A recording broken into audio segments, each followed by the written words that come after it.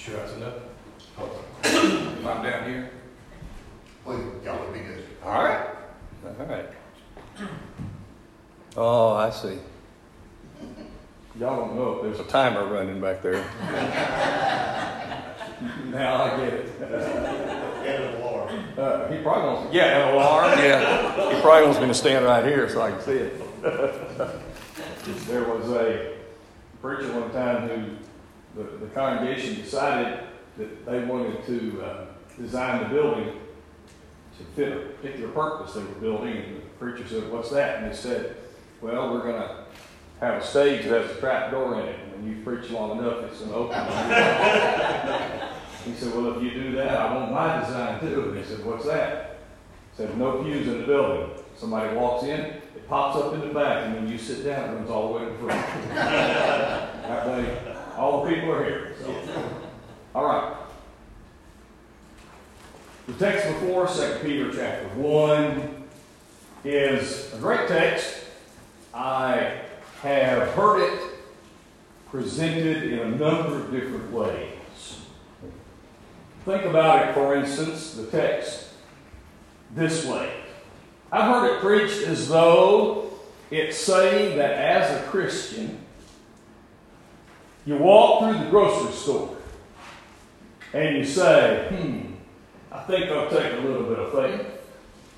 I think I'll have a little bit of love. I think I'll have some brotherly kindness. And they just sort of pick and choose. Not that they're avoiding any of them, but I want this much love, and I'll have about this much brotherly kindness.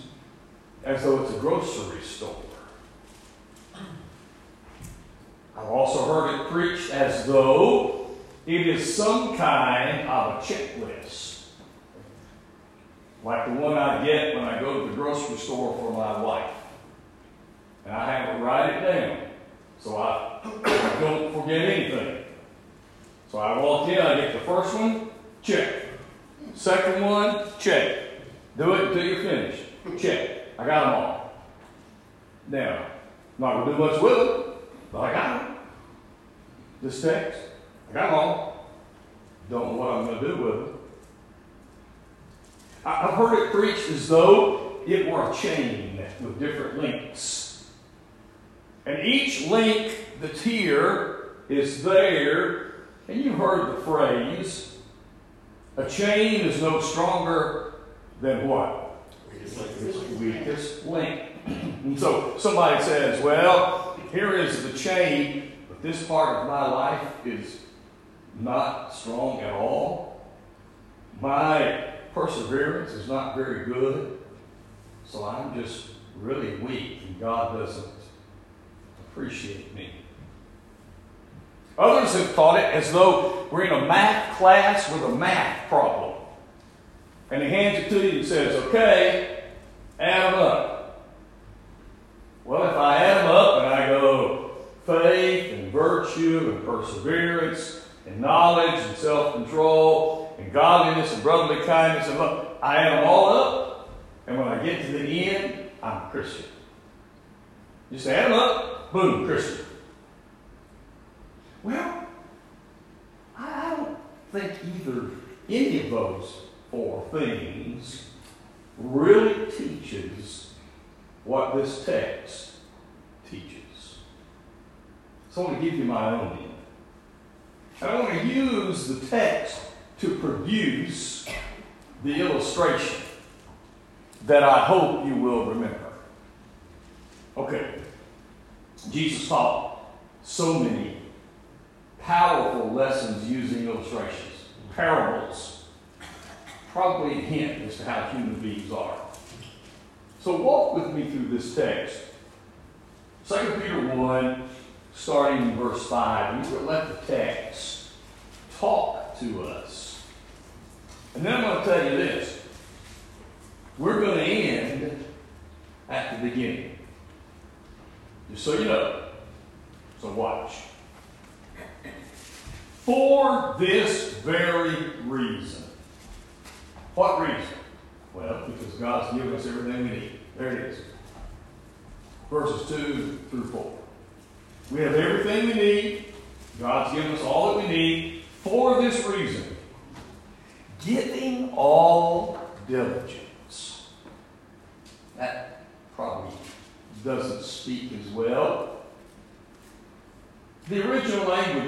says,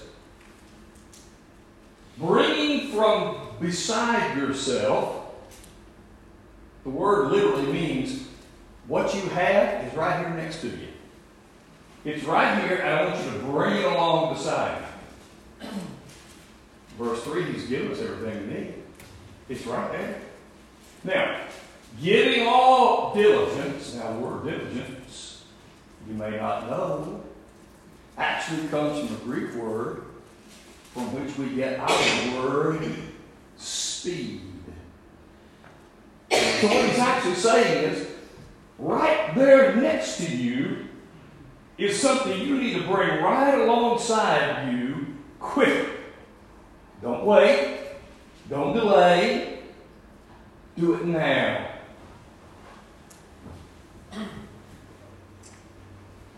Add to your faith. When you say add to, it does sound like the grocery store, doesn't it? I got my cart, I'm adding to it. It sounds like a checklist. I have 2 or 3 more things to put on the list. It does sound like a chain. I'm going to add a few more links to make it longer. And it does sound like a math problem. I want to add a few more numbers in here. But what we fail to realize is that's not what the text is teaching. He's not saying add to. It literally reads in the original language, in your faith, put. So I have a different image for you. To help you understand what this text is teaching, I'm going to present this text of faith. You won't be able to see all the writings on here, but trust me, they're all here. I'm going to present what Peter's really saying as a nesting doll. You know what a nesting doll is, right? So, in your faith,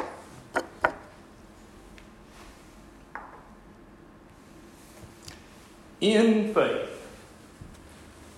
So, what is faith? Faith is where it begins. Faith is where we start. You can't go anywhere without faith. God's given us everything we need, and Peter says, in now your faith. What faith? The faith, the trust that you have in what God has already given. I'm not looking for anything else. He's saying to them, don't be looking for somebody else to give you something. You have everything you need. It's right here. Now, in your faith, in that. Faith is assurance. Faith is seeing the unseen. For without faith, it is impossible to please God. Whoever comes to Him must believe that He is, and that He is a rewarder of those who diligently seek Him. The Christian life begins in faith. Faith is how we start. Faith is how we live. And Peter says, in your faith, I want you to put virtue. Now see, he's not stringing them out in a chain. He's not writing them on a list that you check off. He is saying, inside this faith that you say you have, you put virtue. Now, virtue is moral excellence. Virtue says, I am living this way because I believe that. Because I believe that God has given me everything that I need. Everything necessary to be right with Him, God has given me. Therefore, that's my faith. Now, here's how I'm going to live. With moral excellence. I think, for me, the greatest material to talk to somebody who doesn't believe in God is the subject of morality. The moral argument, it is called. No matter where you go, no matter how bad things are, there is something good everywhere. For instance, a thief. If you steal from him, is he going to be upset? He'll steal from you, but you don't steal from him. Why? Down deep. He knows it's wrong to steal. That's right. There is morality that only can be accounted for in God's creation. Evolution cannot create morality. I love watching Animal Planet and learn about all the animals around the world. But I'll tell you what, that's a cruel lifestyle. I mean, when a new lion comes to the pride and runs the old lion out, immediately he goes and kills all the newborn lions. Why? Because now it's going to start his pride. Evolution would say, well, we don't need to do that. If it could, but it can't. Morality only comes from God. I live based on what I believe in. Number two. To virtue, add, or into virtue, you put knowledge. Now, there are different kinds of knowledge. There's book learning. There is the knowledge that says, I have learned something through my experience. That's what this is. Here's what Peter says. In this faith, you live the morality connected to that faith, and you're going to learn something. You're going to know something by experience. You are going to say, now I know. And until you live it, you just can't know it. Did you know what it was going to be like before you got married? You might have written it down or saw somebody tell you about it, but when did you know it? When you're in it. Did you know what it was like to raise children? Not till you do it. The point is, you get the knowledge when you have the experience. And Peter said, in that virtue, in that morality that you are living, be sure to retain the knowledge that comes from it. Be sure to take those experiences and put them in your life to stay there. Don't just live. Pay attention. Keep your eyes open. Learn something. In your knowledge. In your knowledge. Put self-control. When you know something, you better control it properly. You don't want to be arrogant. You want to be conceited. And you don't want to have a life that is not consistent with what you know. Now, our children know because they were told, don't touch the stove. It's hot. Mimic. What do? They touch the stove. Now they know. And so the next time Mom turns on the stove, they go, I don't think I will. Because they learn self-control. In that knowledge, when you're paying attention and you're learning something, now it gets inside of you, and that knowledge has the opportunity to control you.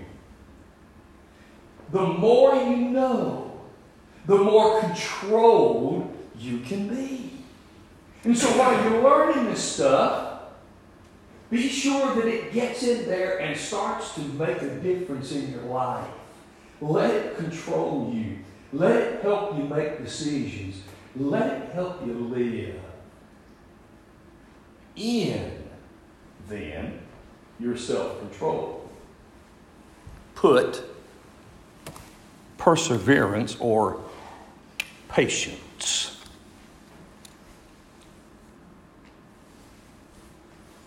There's a kid, senior in high school, who will be giving the Wednesday night devotion at Richmond while I'm here. And he came by and talked about it today, and this was the topic he wanted to address. And we talked about the idea that when you persevere, you learn patience. Now, you may not learn it at the front end. You may get upset. You may be a little bit out of control. But over time, you can learn to be patient because you just keep trying. This young man right here told me before we started that between him and the Lord, he's been beating alcoholism for 40 years. How do you do it? Today. And then tomorrow you do it today. And you just keep it up. Patience says, I'm not going to stop. When I was a kid, the church said, we want your dad, Gene Johnson, we want you to serve as an elder. And he came to us boys and sat us down. He said, fellas, they want me to serve as an elder. I have to admit, the biggest problem that I had, and I'd seen it, was a temper. And you guys are part of the problem. Exactly. And he wasn't wrong. He's one of my brothers, really. If you, those of you who do know my dad, if you were to meet him, spend ever how much time with him you want. Sweetest, kindest, nicest, best. You'd never know he had a temper. Ever. You know why? Because over time, he just kept trying. And he put patience in there. And so in the middle of your controlling yourself, you're learning patience. And that's what Peter said. You just keep going and learn the lesson that your self-control is teaching you. And that is to be patient. All right? In your patience, I want you to put godliness.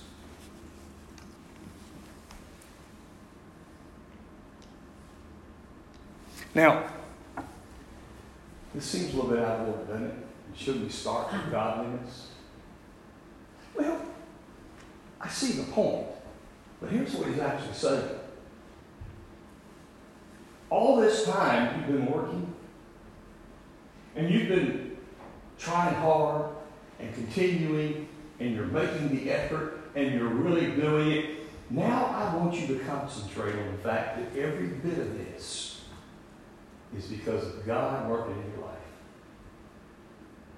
We have to learn to be patient people before we can give God credit. People who are impatient aren't going to say, God, I still appreciate you. No. They're blaming God. They're running from God. They're not patient. He put God in us right here, I think, because he's saying, when you get to the point of patience, now you can concentrate on the fact that this is who God is. How many times Has God been patient with you? How often has He been patient with me? And so in that patience, I can see God. In that patience, I can say, God, you got me now. You're working with me. You're helping me. In that godliness, starts getting really small now. You put brotherly kindness. Brotherly kindness says, because of who God is to every other person here, then I am with them in the same situation. I know how hard has been the journey to get to the point where I think about God first, more than I think about something else.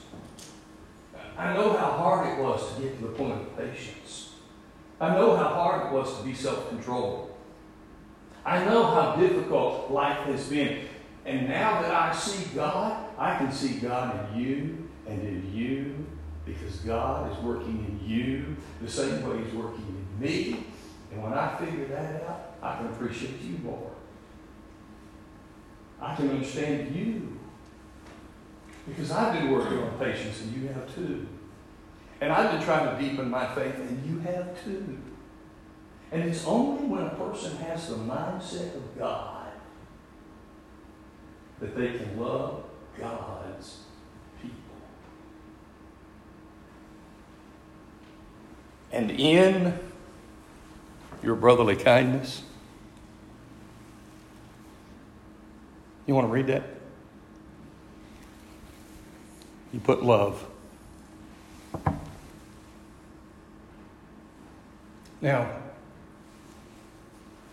again, it seems out of order. You put love.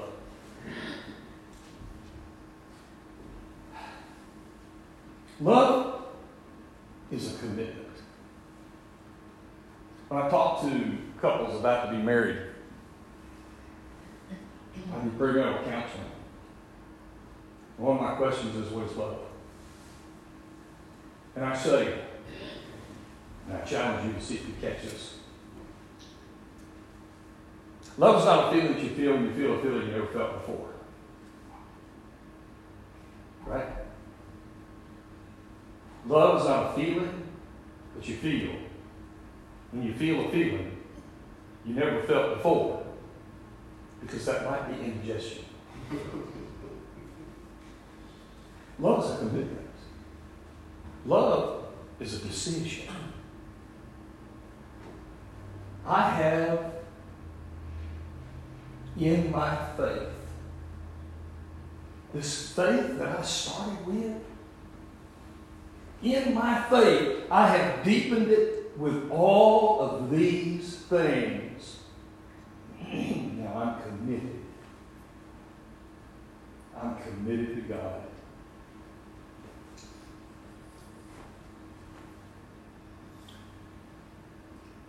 Inside of this little bitty thing, the final nesting doll piece is a mustard seed. What did Jesus say? If your faith is as strong as a mustard seed, you can do anything.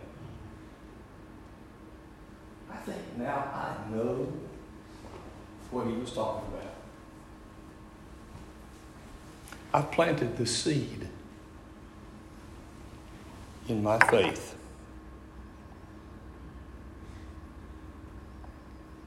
And that seed continues to sprout. And it deepens my love. It deepens my brotherly kindness to everyone. It deepens my godliness, being more committed than ever. It really planted a seed to help me be more patient. Growing out of that, I'm in better control of myself than I've ever been. Oh, and I'm learning the stuff God wants me to learn through all of the things that I've been in. And it's affecting my life. And I'm following the moral principles of God. Because I have a faith that is full. I said we would end at the beginning. Notice how the text finishes. If these are yours and they abound, you won't be barren, that is, unfruitful. You're not going to be idle, is a word that is used for that, in the knowledge of Christ. But if you don't have these things, you are nearsighted, short-sighted. All you can see is right here. Can't see out there. And you've forgotten that you were cleansed from your old sin. Here's how we end at the beginning. If you're looking, go to Ephesians chapter 4. I want to teach you something real fast. You want to develop faith in somebody, help them to develop faith. And you don't know how to teach them about Jesus, you don't know how to teach them about being saved from sin, and you need some help. You know, we've always used, I've heard it all my life. Here, believe, confess, be baptized. I've heard that all, and it's right here. I got it. I want to give you something else, deeper and more powerful, that you can use as your structure to teach somebody how to have faith. If you look at Ephesians 4, he talks about the 7 ones. Watch this, because every one of you has this. You can do it with me if you want. Everybody here should do it with me. Okay? If you want to help someone find faith, here's how it started. Jesus is okay. I'm going to tell you about Jesus. And then you go wherever you want to go. And talk about Jesus. And tell them who he is. And God, well, he's number one. God is number one. Jesus is God's Son. God sent Jesus. He is number one. And I need to know that. And with Jesus and God, I can find victory. Because if I die to my sin and I'm buried in water, I can rise a brand new life, and that's victory. And you teach them what it means to die and be buried and raised again. And now, I'm married to Jesus. I got my ring on. I'm committed. I'm a part of his family. You need to be a part of his family. You know why? Because you're weak. You can't survive on your own. You can't find your own salvation. Like the pinky finger, it's just too weak. So I want to receive every gift that God wants to give me, and I'm willing to take it. And when I do, I'm going to go to heaven forever. That's Ephesians 4. One Lord, one God, one baptism, one faith, one church to help a weak person, one spirit that God gives in baptism, and the one hope of heaven. Isn't that powerful? Amen. Can't you see that? You're going to look at your hands differently now. You don't know where to go?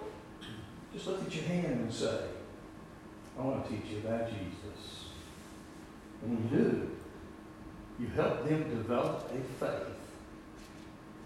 Understanding, as Peter told his readers, God has given everything that you need. That's right. So in that faith, now what do you do? In that faith you add this, and in that you put this, and in that you put this. And this passage comes alive. I hope it's been helpful. Amen. I hope it is something that you can remember when you have those kinds of illustrations. It's easy to put a concept in your head. I don't know where you are in your life. I know where I'm in mine. I don't know what help you need. I don't know what help you're looking for. I don't know how deep your faith is. I don't know how strong your commitment is. But I hope that this text speaks to you and gives you a challenge. It gives me a challenge to say, I'm going to, in my growth process, I'm going to put these things in there continually and work on them together. I'm glad that you have a couple of men who shepherd this church. What that means is they care about your souls. You already know them. And if they can help you, I guarantee you they want to, because they shepherd your souls. I hope this has been a lesson that will help you say, I'm ready to grow. I'm ready to get more committed. And I know where to go now. We have a final song that we're going to sing. If you want these men, everybody else, to help you with something tonight, this would be a good time to do it while we sing the last song. While Jesus whispers to you, come, sinner, come. While we are praying for you, come, sinner, come. Now is the time to own him, come, sinner, come. Now is the time to know him, come, sinner, come. Are you too heavy laden, come, sinner, come.